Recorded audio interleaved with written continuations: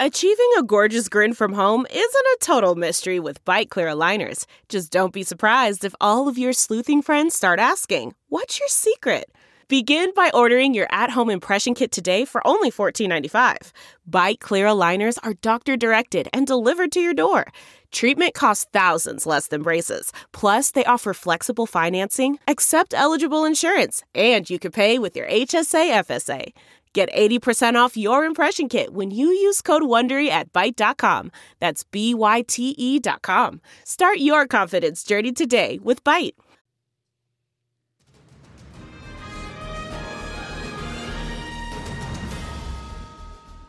Happy Friday. Joining me in studio for this Take Two podcast is Mara Carabello. Because we didn't know if they could get along today, Greg Hughes is joining us by phone on the side of the freeway. We have to be in separate rooms. Yes, where are you going? They forced me out of the studio. I've been forced out. No, I know. So tell us where you're headed. I'm on my way to Liberty Land. Liberty Land is Washington County. Washington County is having their fair, and amateur boxing is happening in Utah. Amateur boxing is happening in Washington County today or tonight, and I'm a big supporter of our amateur boxing programs in Utah, and so I'm going down to watch these young men and women compete. It's Pugilation, pugulator. What is the right term for that? You taught me the word. It is pugilism. It is pugilism. It's pugilism. Now, we engage in political pugilism, but these are pugilists. Actual They are. Actual. Yes. And Mara's back here looking all sunny and happy. She's been in Las Vegas. That's right. Living La Vida Loca. Do you live La Vida Loca? No, I think you have to go to south of the border for that. I think we didn't hit that spot. No. That's where. You know, what happens in Vegas stays in Vegas. She'll never tell you. Yes, Even it's if you true. ask, she'll just look sheepish. Uh-huh. She'll just never answer. When you hit Vegas with a couple of teenagers, it's wild. Living wild. Well, it was a good break, so hopefully everyone had a nice break, and hopefully, Greg, you come back so excited. And without COVID, I guess you've had it, so hopefully you should be good to go. I am. I have natural antibodies, immunity. My immune system has prepared me for the worst. I've been through it. Awesome. And the good news is, as we start this podcast, the numbers keep falling. We keep staying about in the same range below, probably around 400 cases a week, which is funny because, not really funny, but my daughter called me this morning and she was upset because her roommate tested positive for COVID. She'd gone home and came back with it. And I think there's 10 kids on the Utah State campus. So my daughter's grounded to her dorm right now. It happened at the end of last semester. Makes it hard to take all your tests. So I'm like, sorry, when are we going to be done? Heidi, I told you, and I've told you, it's these college kids. They are not wired for social distancing at this age and window of their lives. It is the opposite for them. So they are our super spreaders. They are the aerosol machines. Okay, that's what happened to me. I had my system down. I was never getting it, and then my daughter, my college-age daughter, comes home and just aerosols the house. Boom. So there you go. Well, I think my daughter's staying at school, and with only 10 kids on campus, right now it seems like they're on good behavior or they've reached herd immunity on college campuses. So good to go there. I want to talk about a few things. Actually, Mara brought up this topic. We're going to start with hers first, but there's been a lot of talk over the last couple of days about Utah Jazz scholarships for every win. The owner, Ryan from Qualtrics, I've just lost his last name, Smith. In Utah, that's not hard to remember. I'm like, Ryan Smith. So he is giving away a scholarship to an underprivileged and student of color.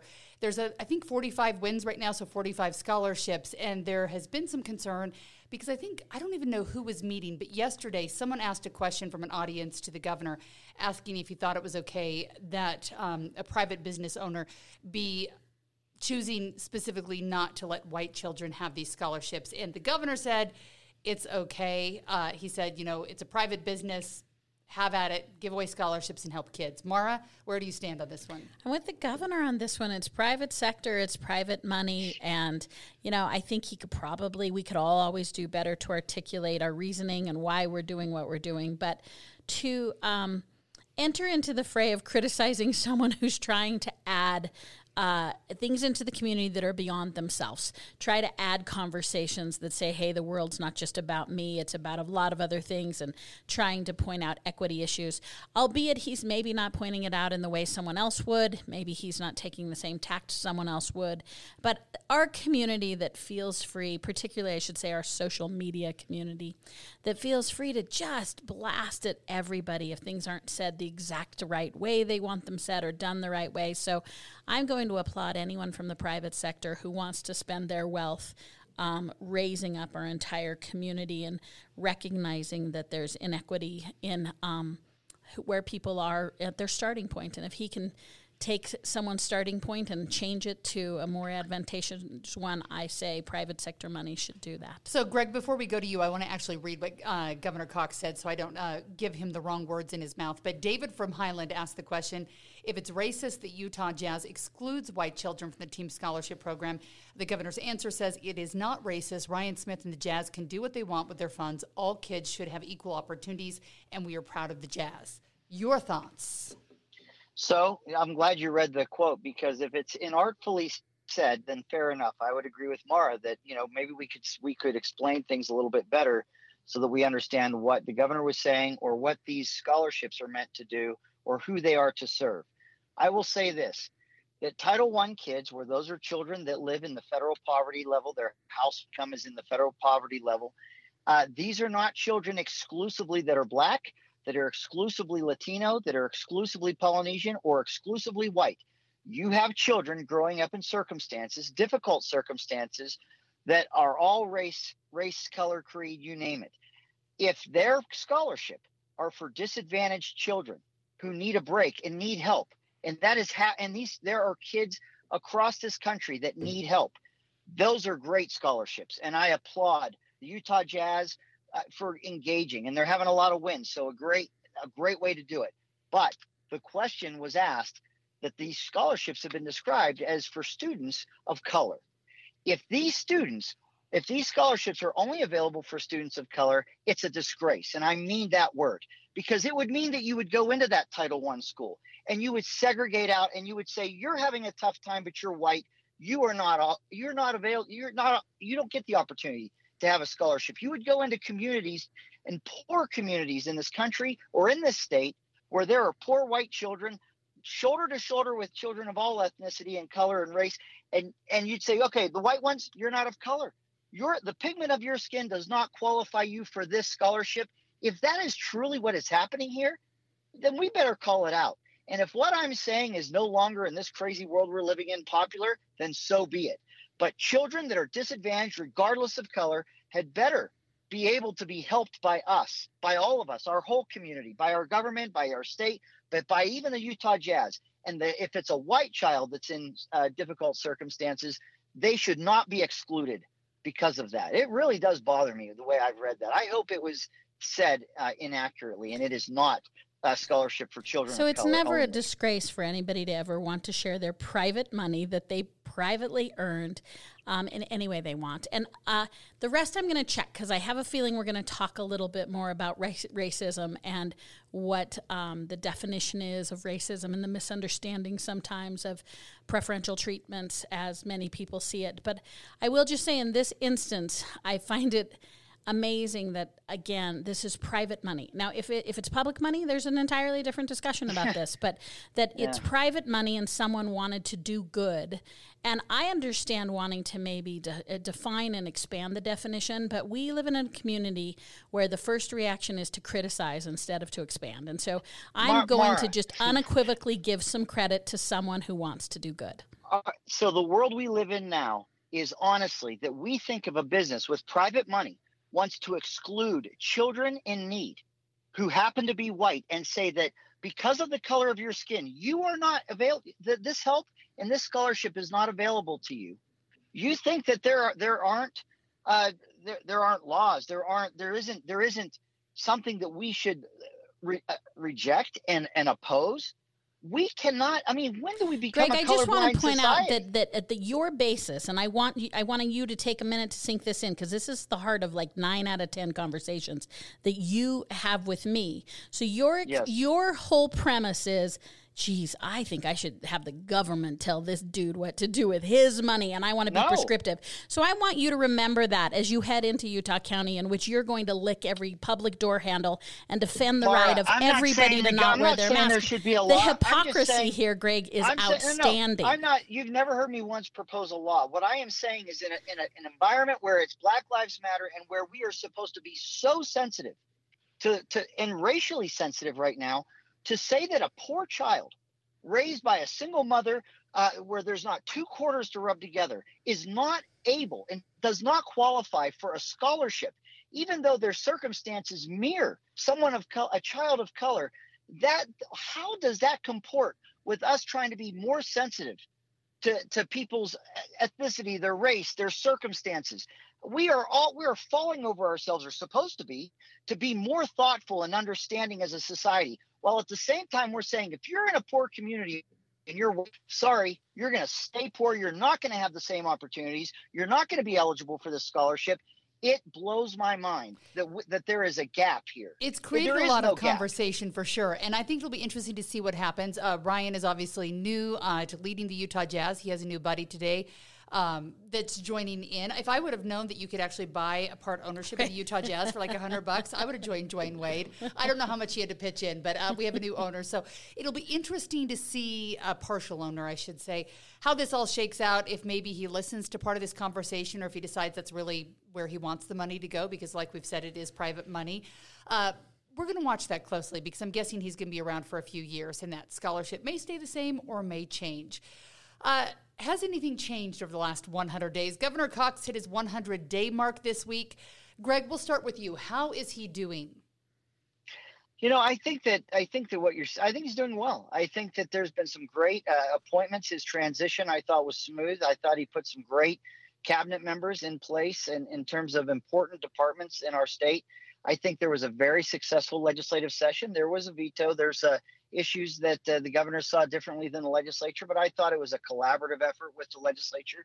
And I think that what you're seeing is if you took Governor Cox all by himself and how he sees the world, and then you look at the collective issues or concerns or priorities of a state House of Representatives and a state Senate, you'd find there'd be different. Their priority list may look a little different, but collectively, I think the state's been well served, and I would give the governor a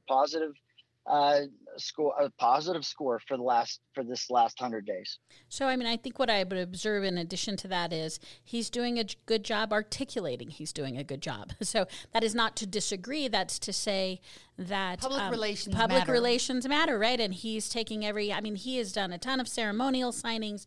He's done a ton of sort of making moments in time. There's an adage that says events drive politics, and he's taking time to create events to frame up who he is and why he wants to do it. He's using a broad swath of words that he cares about. He's set up an equity senior advisor. He's really emphasized rural issues. He's often going to his rural office in Cedar City to do those things. So in addition to the work he's been doing, I would suggest that he has a high IQ for public relations.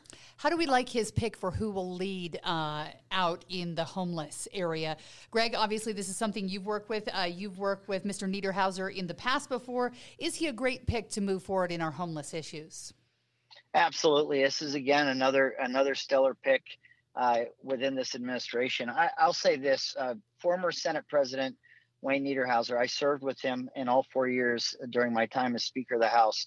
And we were partners. We were partners on Operation Rio Grande. We worked really closely together with the governor, with the departments, and with Salt Lake City on these issues. And now I got to tell you, it's a stick to beat yourself with. This is as difficult of a public policy issue as you will ever confront. It requires bold strokes and bold action, which usually makes somebody mad, which makes it even that much harder.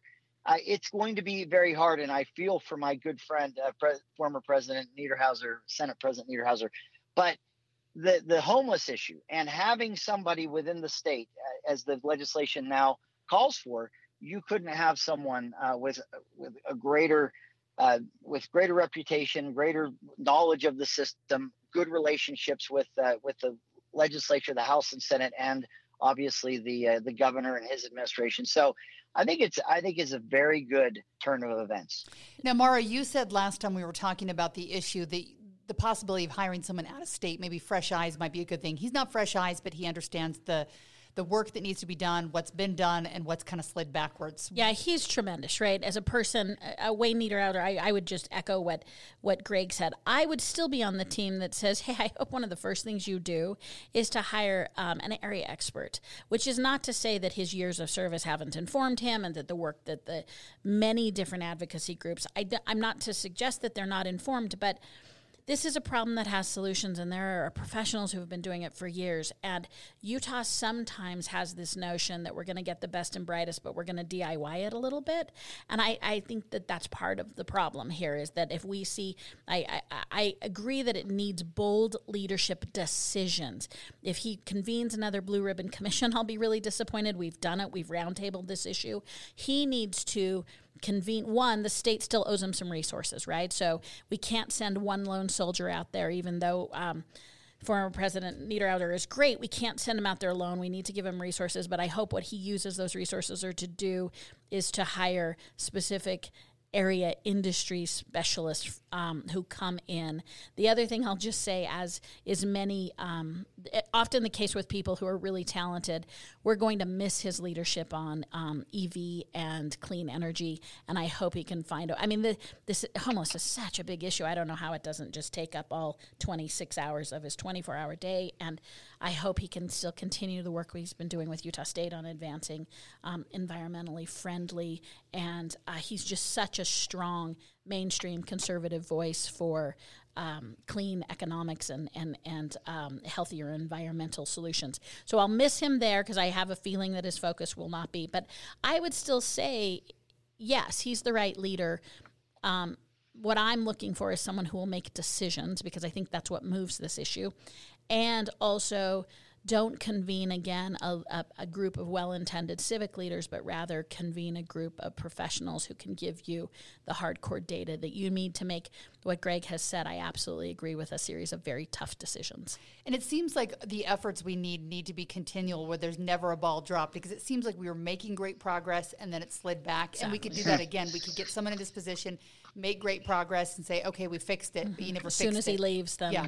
Mm-hmm. And the thing is, it's like being number one. You can fight your way to being number one, but you don't stay there by relaxing. You stay there by fighting. And well, because this is not going to go away as a problem, right? No. This is not one of those things that you're like, oh, thank goodness, huzzah, we've fixed it, which is, again, why it needs to be more codified, more systemic, more professionally run. I also hope there's plenty of room. When you read the statute, I hope that the governor appears to be what he's doing, which is really empowering this position, not as a advisory position, but someone who can make decisions, and that they'll have the full backing of the governor's office. So that's what I would expect. That seems to be what Governor Cox is indicating, but I hope that proves to be true. It'll be interesting to see what happens there. Okay, so we are 1 week into the end of the state mask mandate, and it ended a week ago, and our friend Greg Hughes is heading down to Washington County, where there is not a mask mandate, aside from stores who choose to have it right now. Why are you heading down there? Are you heading down there to give them a high five because they're not wearing masks, or is it really about the boxing? Why are you heading down there? Yeah, no, it is that the tournament, and that our amateur boxers are going to be competing tonight. That's why I'm going down. But I don't think it's a coincidence that when you saw the swearing in and the inauguration of Governor Cox, it was in Washington County at the Tuacahn Center, and it was and you see that the Washington County Fair is up and running. That county has really leaned on their population to make good decisions and to be smart about taking precautions, and it's worked well. They have a great Department of Health director, a 5-county Department of Health director, and Dr. Blodgett comes from Johns Hopkins Hospital and University and Hospital, well-trained. And he has taken a very different approach than you see the talking heads on national network news and the California model or the New York model. They have looked to trust the people there, and as these mandates statewide have been lifted, you've seen that Washington County and really that 5-state or 5-county area have been able to implement the strategies and the precautions they felt have been appropriate. And so, yeah, that's Washington County for you. That's why I call it. That's why I call it Liberty Land. It's a beautiful place. I'm excited to hear when you come back next week what you saw, if there's still businesses that are choosing to require masks, what happens. So we want a full report card when you come back. But up here in Salt Lake City, there still is a mask mandate, and there was someone I think it was Saturday last week when the mandate was lifted, that went into a store in Salt Lake City, made threats of violence. The store shut down.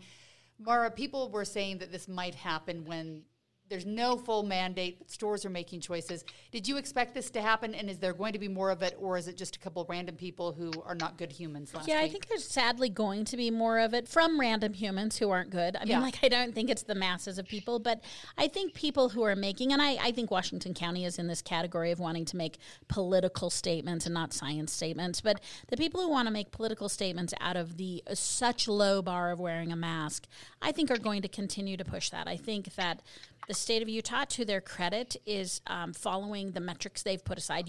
One can decide whether you like the metrics your local state is using or not, but at least the state is still marking to those. I like that they've given some prudence to local jurisdictions, and I do like that we've had a couple of members of law enforcement that have been pretty outspoken about saying they will help. They'll help local businesses who want to Park City has been one. Yeah, and I appreciate that because I actually think that the state capitulated a little bit and took the easy road out and said, oh, private business can decide. So since you've decided to put the community onus on the business, I like that law enforcement is saying, hey, we're going to help everyone make their own choices. And if this business feels comfortable, we've got a lot of national companies here who are still following national standards. And so this is a moment where I would say if you are making a political point about getting in someone's face, about what you believe is where you want to plant your right sword, I would suggest that you spend more time reading history and you spend more time helping people that really need it, because this is such a misguided way to exercise what is clearly frustration and anger in general. So we're going to have more of it, and I hope more of us take the chance to just vocalize supporting whatever anyone wants. And there are people that are still at risk. And I guess my big problem with these moments of asserting your individuality is that it is such an easy ask of me from not my government, but my neighbor, to wear a mask so that they feel safe. Now, I will say the pendulum's going to swing at a point in which I'm going to go to the other side of this argument. I was listening to something on a local radio station here, and a caller said, hey, my 3 friends and I have all been immunized, and we're past our 14 days. Can we get together? And the state guy said, hey, listen, you can get together, but can we get together and not wear a mask?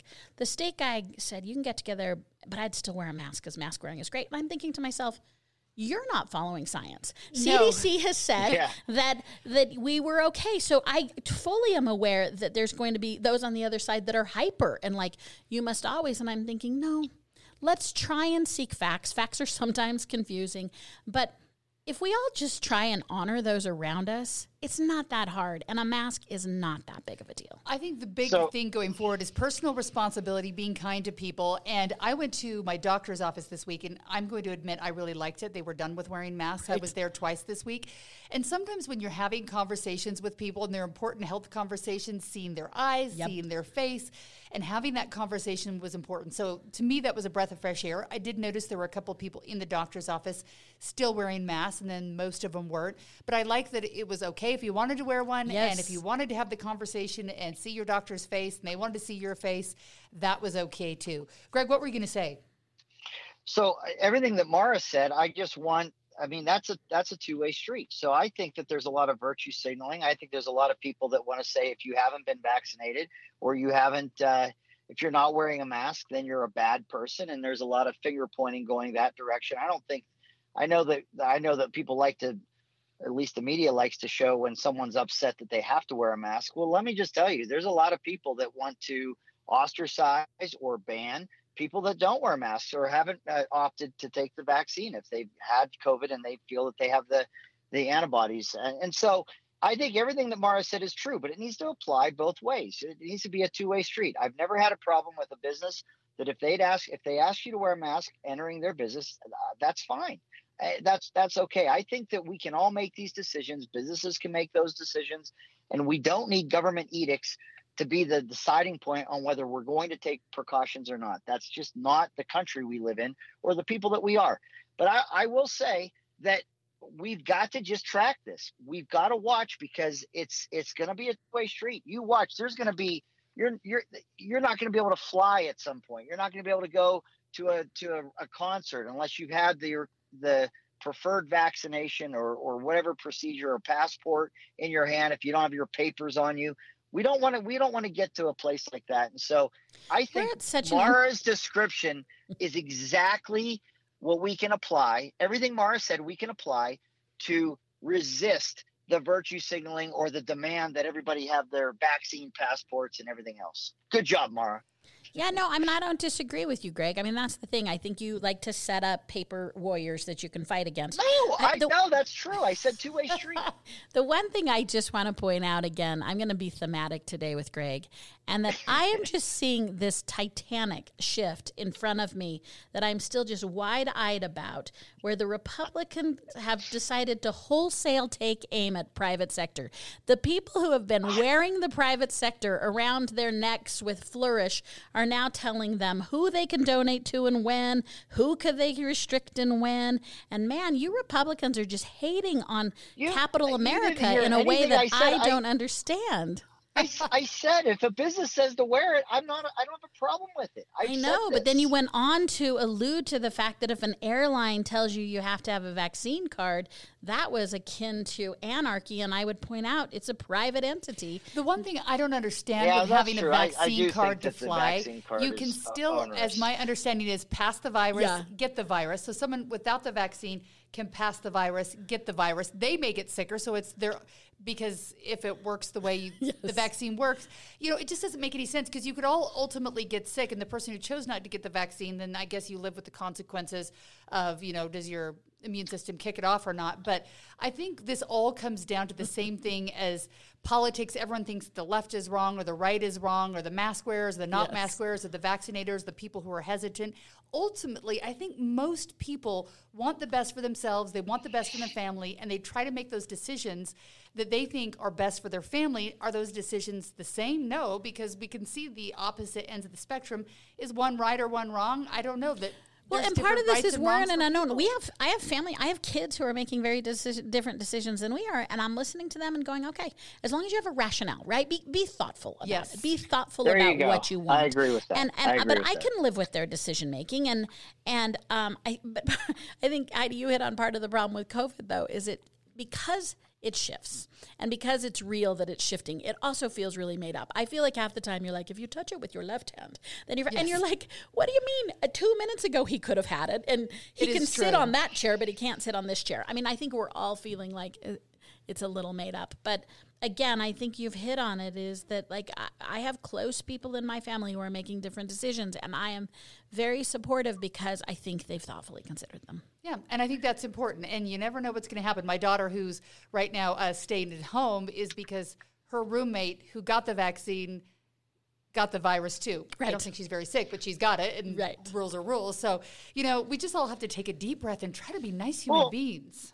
Well, here's what complicates it. It segues into the next topic. Everybody's trying to follow the rules. Everybody says, okay, this is what you should do. And then you find this national halt. The FDA and the CDC say, okay, everybody in America, stop taking the Johnson & Johnson vaccine. We've got 6, blood clots of the brain that we've got to research. To Mara's point about, you got to have some critical thinking, apply some critical thinking, have some rationale. There is no way that there are 6 cases of blood clots in respective people's brains that has stopped and halted 300 plus million people from being able to take this vaccine. There has to be more. There's the odds of that are astronomical when you see antibiotics that have a higher allergic reaction rate that'll send you to the hospital, and other drugs that we take that are like 1 in 1,000. You could have some severe reaction that are not taken off the market. Something is wrong with this Johnson & Johnson vaccine that the FDA and CDC would say stop administering it immediately. And Fauci said, I think today, it could take weeks or a month, or it could take days or weeks to figure out what's going on. It does make you wonder. Yeah. The interesting part. That only leaves confusion to the public to go, what is going on? I think there's got to be beyond 6 cases as well. But I do like to see regulators regulating. Mm-hmm. So that's good that they're watching. I think the question is, though, when you look, I've done stories about this, so you have to be careful about the wording, but Last time I checked, there was more than 3,000 people who had reported a death in a family member or someone who they've been a caregiver for post-vaccine. That doesn't necessarily mean the vaccine caused it, but it was shortly after the vaccine they reported it. And then tens of thousands of people have reported serious side effects. There's a woman in Utah who suffered a very serious blood clot and stroke the day after receiving the Johnson & Johnson vaccine. According to those VAERS reports, she's not included in that 6. Also, those VAERS reports are 4 to 6 weeks behind. So it does make you wonder what they know beyond those 6 cases, because it seems like with all those numbers for the other vaccines that it seems like 6 cases wouldn't be what stops it. So you've got to give the FDA and the CDC some credit for in the midst of the biggest spotlight on them. And my understanding is that they had 2 major courses of action they could have taken. One was to inform medical communities, doctors, to just include this in the warnings, which we get all the time, right? When we're about to go on a different medicine or take a vaccine, they say, hey, here are the consequences. That was a choice the CDC could have made, or they could have put a pause on it. And I think we also have to remember that they put a pause, but really the pause was to the distributors, and the distributors could have overridden that if CVS wanted to continue to bring the Johnson & Johnson to bear. So it's it's like the cross in my mind of many cultures. And one is, I think there's an abundance of caution on the CDC, and I appreciate their willingness to do something that is seemingly very unpopular. And I also, though, I mean, there's somewhat risk-taking, and I also think it indicates also somewhat of the litigiousness that we feel, or back to this personal responsibility where I think the system is so worried that people won't have a that they'll just sue. I think that's coming into play. But I think this issue is much more complicated. I also want to continue to give a shout out to the fact that this is a global pandemic, and where I think the Johnson & Johnson stress is really created is outside the United States. And so I think it's a problem within the United States. But I look at Utah. Utah is in a situation where we're still marching along pretty well without that third alternative, or what maybe fourth or fifth alternative.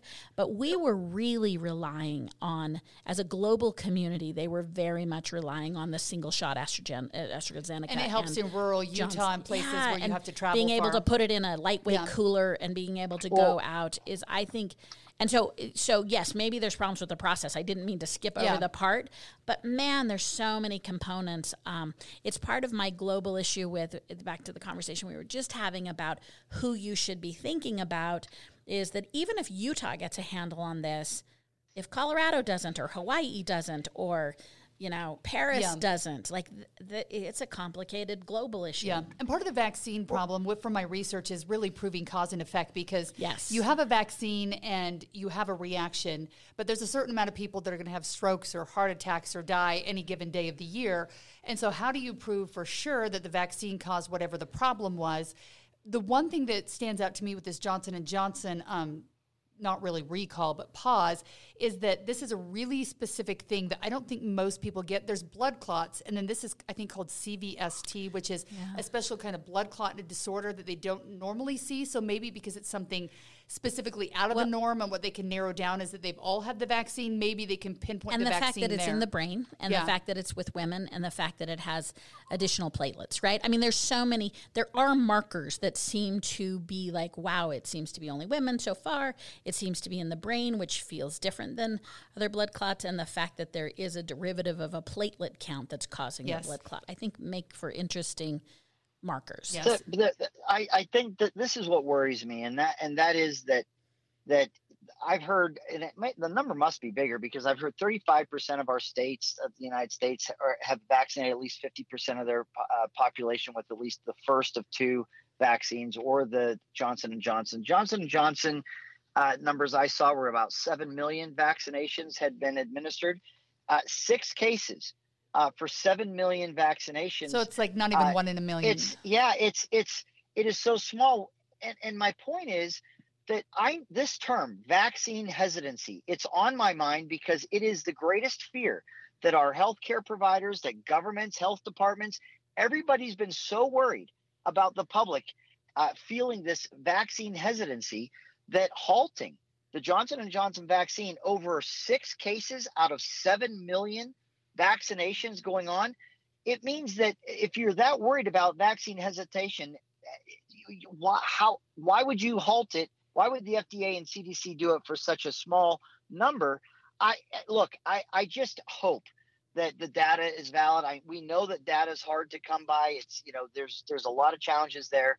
A lot of it's self-reporting on vaccines, so that's the problem. And the one thing that I'm hearing, and I don't see it getting broad play, is that there is a legitimate question with pro-vaccination physicians, those that believe that this vaccine coming online is equivalent to putting a man on Mars, and they are absolutely committed to seeing this vaccination deployed and people being able to take it. They're asking the question of, should there be screening, that if you've had COVID and you have the antibodies and your immune system is strong, should you be taking the vaccine as well? It would be like having already had the chickenpox and taking the chickenpox vaccine. There are physicians out there and doctors that are saying, we don't know. We don't have any data that shows us what happens when your body naturally creates the antibodies and you have an immunity and you take a vaccine. In addition to that, what happens? And some people think that the platelets and the blood clotting that are going on can be an adverse reaction from already having the antibodies and being immune and then receiving the vaccination. And so those are, again, I know that we're trying to get this thing deployed. It's a one-size-fits-all model that we're embarking on. But I do think those questions need to be asked. And I think that there's more hesitancy in the long run if we're not being honest with the public, if we're not talking about the upsides and downsides and giving people real information about what it is that we're doing. Information is always power. Yeah, and again, I'm going to still give a shout out to the CDC. They're the ones who put the pause button. So I'm not going to discredit them as a source. And again, I don't know that the podcasters need to know this, but sourcing matters when it talks. I mean, Heidi, you've spent a lot of time deciding which sources are valid and which aren't. And I think on things like this, really, like, sourcing matters. Sourcing absolutely matters. And if you're listening right now and trying to get health advice from us, we'd like to say, please check with your doctor. Don't just go to WebMD. Talk to people who are smart. Decide what's best for you and your family. Read the labels. Make sure you know what the warning signs are and make your decision accordingly. If you want to just listen to Julius Carabello, ice and elevate it, you'll be fine. You'll be fine. I like that. It's good. Although I don't like ice. It makes me cold. It is cold today. Okay, so I want to move on to a couple other issues really quickly. President Biden put out his pitch this week for the $2.3 million infrastructure plan. Democrats are getting a lot of what I would call their pet projects in this funded Green New Deal, more Medicaid, child care, health care in there. Republicans don't seem to be super happy because they're looking at the Merriam-Webster dictionary definition of infrastructure, which is really the basics of buildings, roads, and power supplies. Greg, I'm going to let you start on this one. Is there room in a plan to look beyond just the dictionary definition of infrastructure, expand it, and spend this $2 million, or not $2 million, trillion is what it is. Yeah. I put million down. It's trillion. Yeah. $2 trillion. Is this worth going into debt for, taxing the rich to make sure that we can build up all of these different wide and varied infrastructures? So I, as a former elected leader and public servant, I have used the word infrastructure a little more broadly than just roads and rail and water and broadband and traditional infrastructure. I've spoken about Utah's emerging workforce, our young state, and all these young people that are coming into the workforce as an infrastructure for our state that makes our state stronger. Many states are shrinking in population, and you can get a lot of companies that want to create a lot of jobs, but if you don't have people to fill those jobs, their corporate expansion or relocation to their states makes it harder. Utah has an infrastructure of young people that is an emerging workforce, and I have described it as infrastructure. Here's the problem with this infrastructure bill federally. They didn't just use it as I've just described a little bit. This thing is chock full of Green New Deal, environmentalist agenda. This has healthcare issues in it. It takes the word infrastructure and it can mean anything by way of public policy, anything by way of government endeavor. And that is the abuse of an infrastructure bill in the trillions that really isn't even attempting to be intellectually honest about what infrastructure is. I think you can veer and you can broaden it a little, but I think what you see in this proposal doesn't even come close to trying to stay in the infrastructure realm. So, Mara, here's the question. Is it smart to put this many things in a giant bill, or do you take it out and pass a Green New Deal bill, you pass more Medicaid expansion, and then you make maybe a broader infrastructure? Or can you put it all in there and get her done? Right. So that's the question. So I'm going to answer this by pointing out where we are in the process, because we're going to talk about this for months. Weeks, yeah. Right? I mean, it's expected that the House votes on it in, 2 to 3 months, and that the Senate votes on it in the fall. So let's talk about where we are in the process. As Greg has articulated for us many a time, when the president presents his plan, it's much like when the governor presents his budget. And if you ever talk to a local legislator about how they feel about that, they throw that away with flourish and they point out they're the legislative branch, not the executive branch. Well, we have the same setup here. Biden has put together his package, right? And part of his goals are his constituents, and part of his goals are to set a marker and to put the mark down. Let's not be confused that we have a bill. We don't have a bill. We're now deciding what the bills look like. What it's going to go in there, yes. So, Heidi, in our gameplay, are we going to break it apart? Are the Dems going to say, forget about it, we're going to push something through? And are we going to bridge build? Are we going to try and build consensus?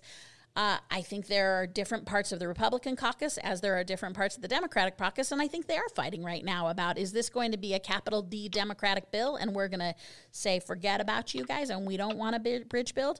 Or are we really going to try and get 4, 5, 6 senators on the second half of this that could buy into this?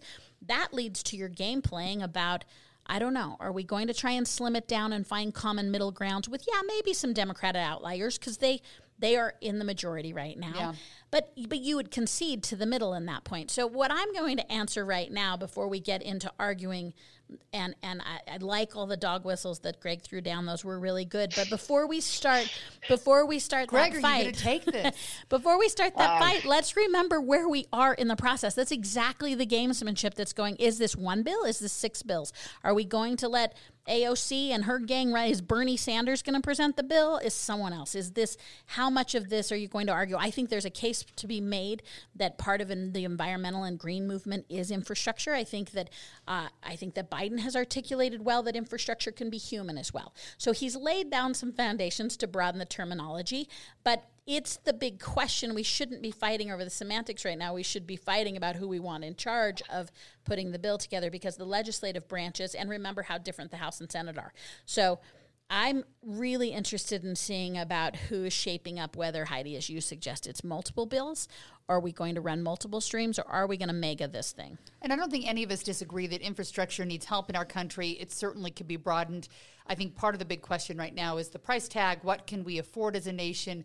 Who should be taxed for it? And do we just put this on our debt tab that keeps adding up right now? So we're going to have months and months to discuss it. Before we go, this is not a light topic to end with. I should have put ponies and unicorns at the end.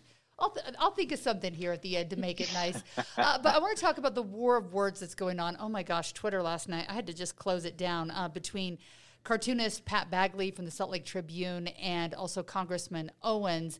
I don't know if you've seen it by now. If you haven't, we'll post the picture when we link on the podcast from this cartoon he drew, and it shows Burgess Owens when he made his visit to the border last week, and it says, they're coming to your neighborhoods, and then it shows a white cloak, and it says, they're coming to your neighborhoods, and referencing the Ku Klux Klan. Then yesterday, this has been days after, I don't know actually what day the cartoon came out. I saw it all week long and kept thinking, I'm surprised more people aren't talking about this.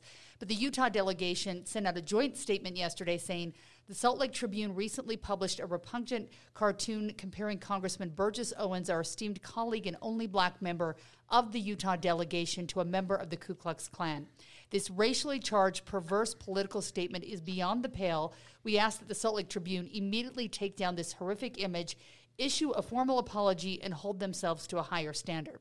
There was no formal apology. Pat Bagley has dug in his heels over this. It was, however, as I understand it, taken off of the Salt Lake Tribune's website. It's still getting tweeted and thrown around on social media. Mara, you start on this one. Is Pat Bagley in the right, or was he lobbing bombs that just make the problem worse? So I think it's really fair to question Pat Bagley's taste. And I think it's fair for any elected official to opine upon how they felt about that. But this is not a society that censors their press.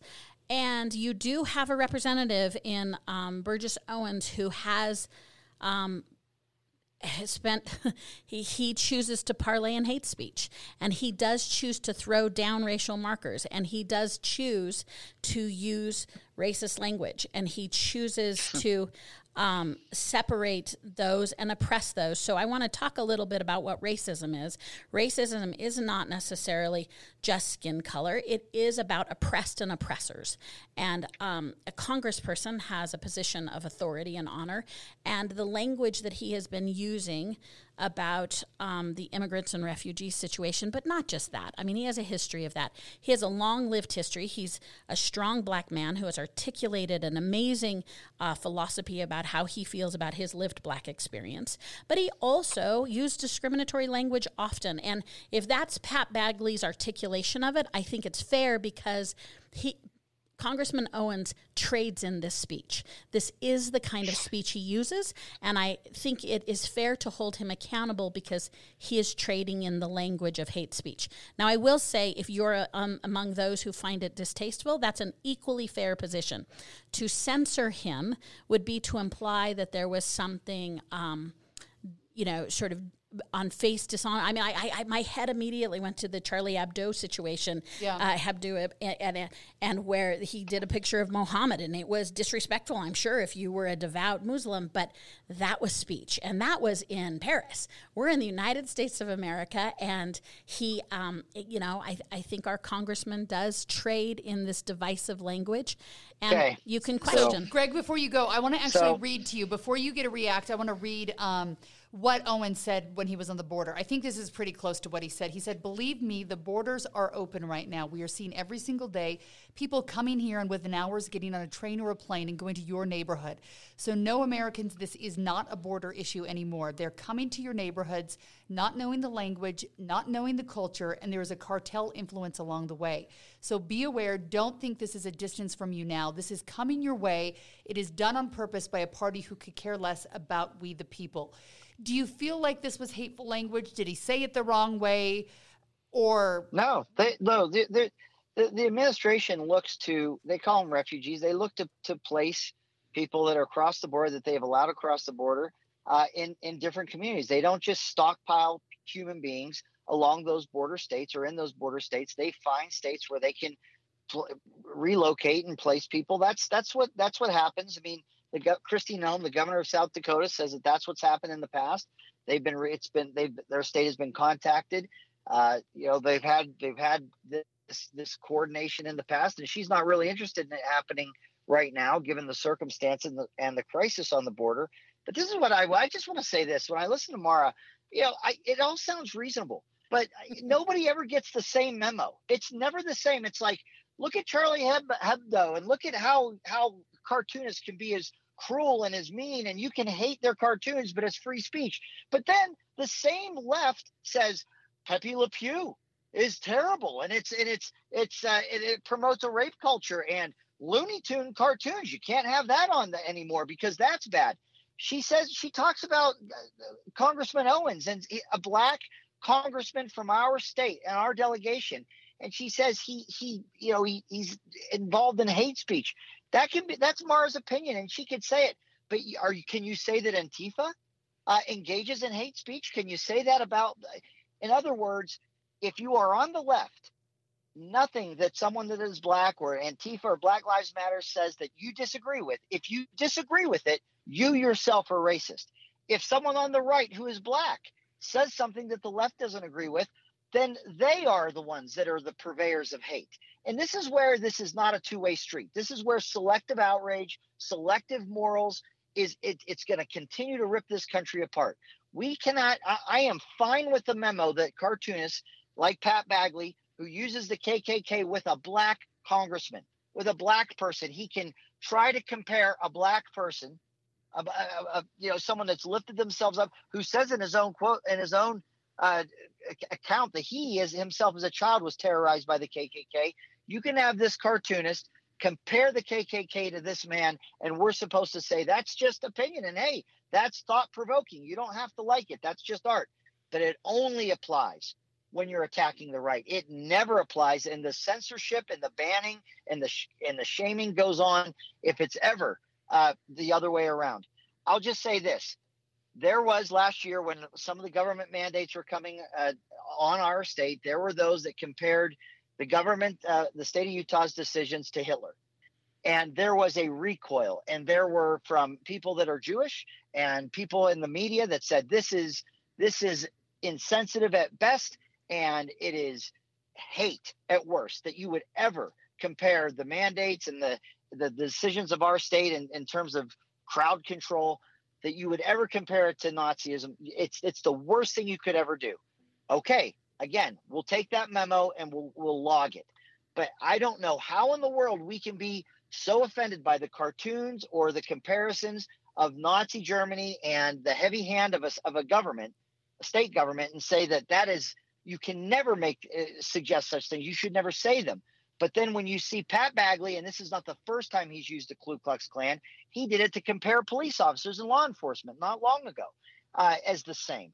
He throws around the Ku Klux Klan far too liberally. He does it in a way that demeans the terrible and disgraceful history of the KKK and the real oppression that happened to people, Black people in this country, sadly. And he throws it out there anytime he feels that it fits a narrative, and it is repugnant. The comments from the delegation were exactly right. It is repugnant, and they should be ashamed of themselves that they would ever let that in their paper of so-called record, the Salt Lake Tribune. So, Greg, just one thing I would ask of this conversation is that occasionally I think you make insightful points, but where I get lost in your conversation is you throw everything in at once. First, you indicted me as an individual, and I was ready to like get all up in my space about it, and then I realized then you were doing the royal stereotypical we, and I thought, okay, I'll back down because I don't think Greg, you and I will go toe to toe if you don't think I criticize the left and the right. I am such more of a centrist than you'll even think about being.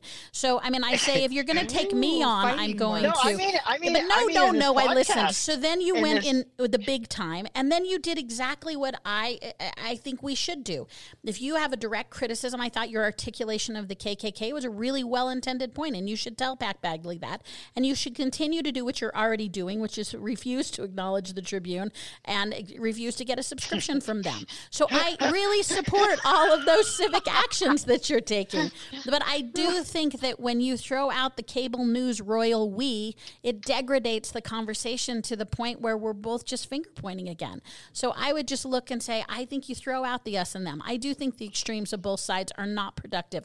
I will tell you every day of the week that the extremists on the left are, of course, saying biased and racist remarks. Of course they are. If you need me to stipulate that, I will stipulate that at the front of every conversation. That doesn't excuse other behaviors, though, and I don't think it speaks to the direct point of which we have a congressman, too, he operates in this shrill and divisive land as well. I'm not excusing a response to that, but I would just say sometimes I think the conflating of the royal we and who you want and then the opinion about your offense, was really articulate, but I should say, let's stay there.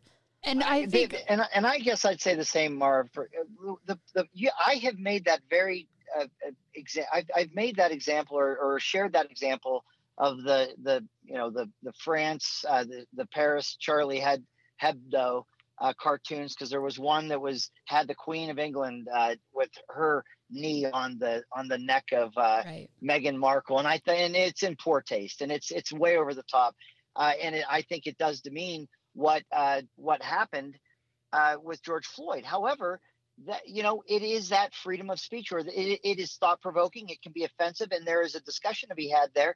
And I use that as an example to say, then how can we be so upset about Pepe Le Pew and Looney Tunes cartoons in the United States of America? I heard you make kind of a similar point. I'm saying that you and I can agree with these things, but you and I are operating. You would identify probably more left of center. I identify more right of center, but there's just not the same rules for the same side. You're also going and to I'm not saying that between you and me. Yeah. I'm not saying that's between you and me. I'm saying that's the narrative. But I'm going to close then with my common theme for this point. I would like to make a distinction about your Pepe Le Pew and the the Dr. Seuss books that you hate so much. I'm just telling you, those were private sector businesses who made private sector decisions. No one said to them, I'm boycotting Dr. Seuss. Dr. Seuss's estate, or whatever the name of their company is, said we're going to pull them. So, Greg, your continued hatred of private sector and free market, I'm just saying, it's getting hard for All right, us. I'm going to wrap this up here because we've been talking so long. But here's the thing. I think this cartoon and so many others make me cringe. I guess that's what's cool about cartoons, is they can get a message across.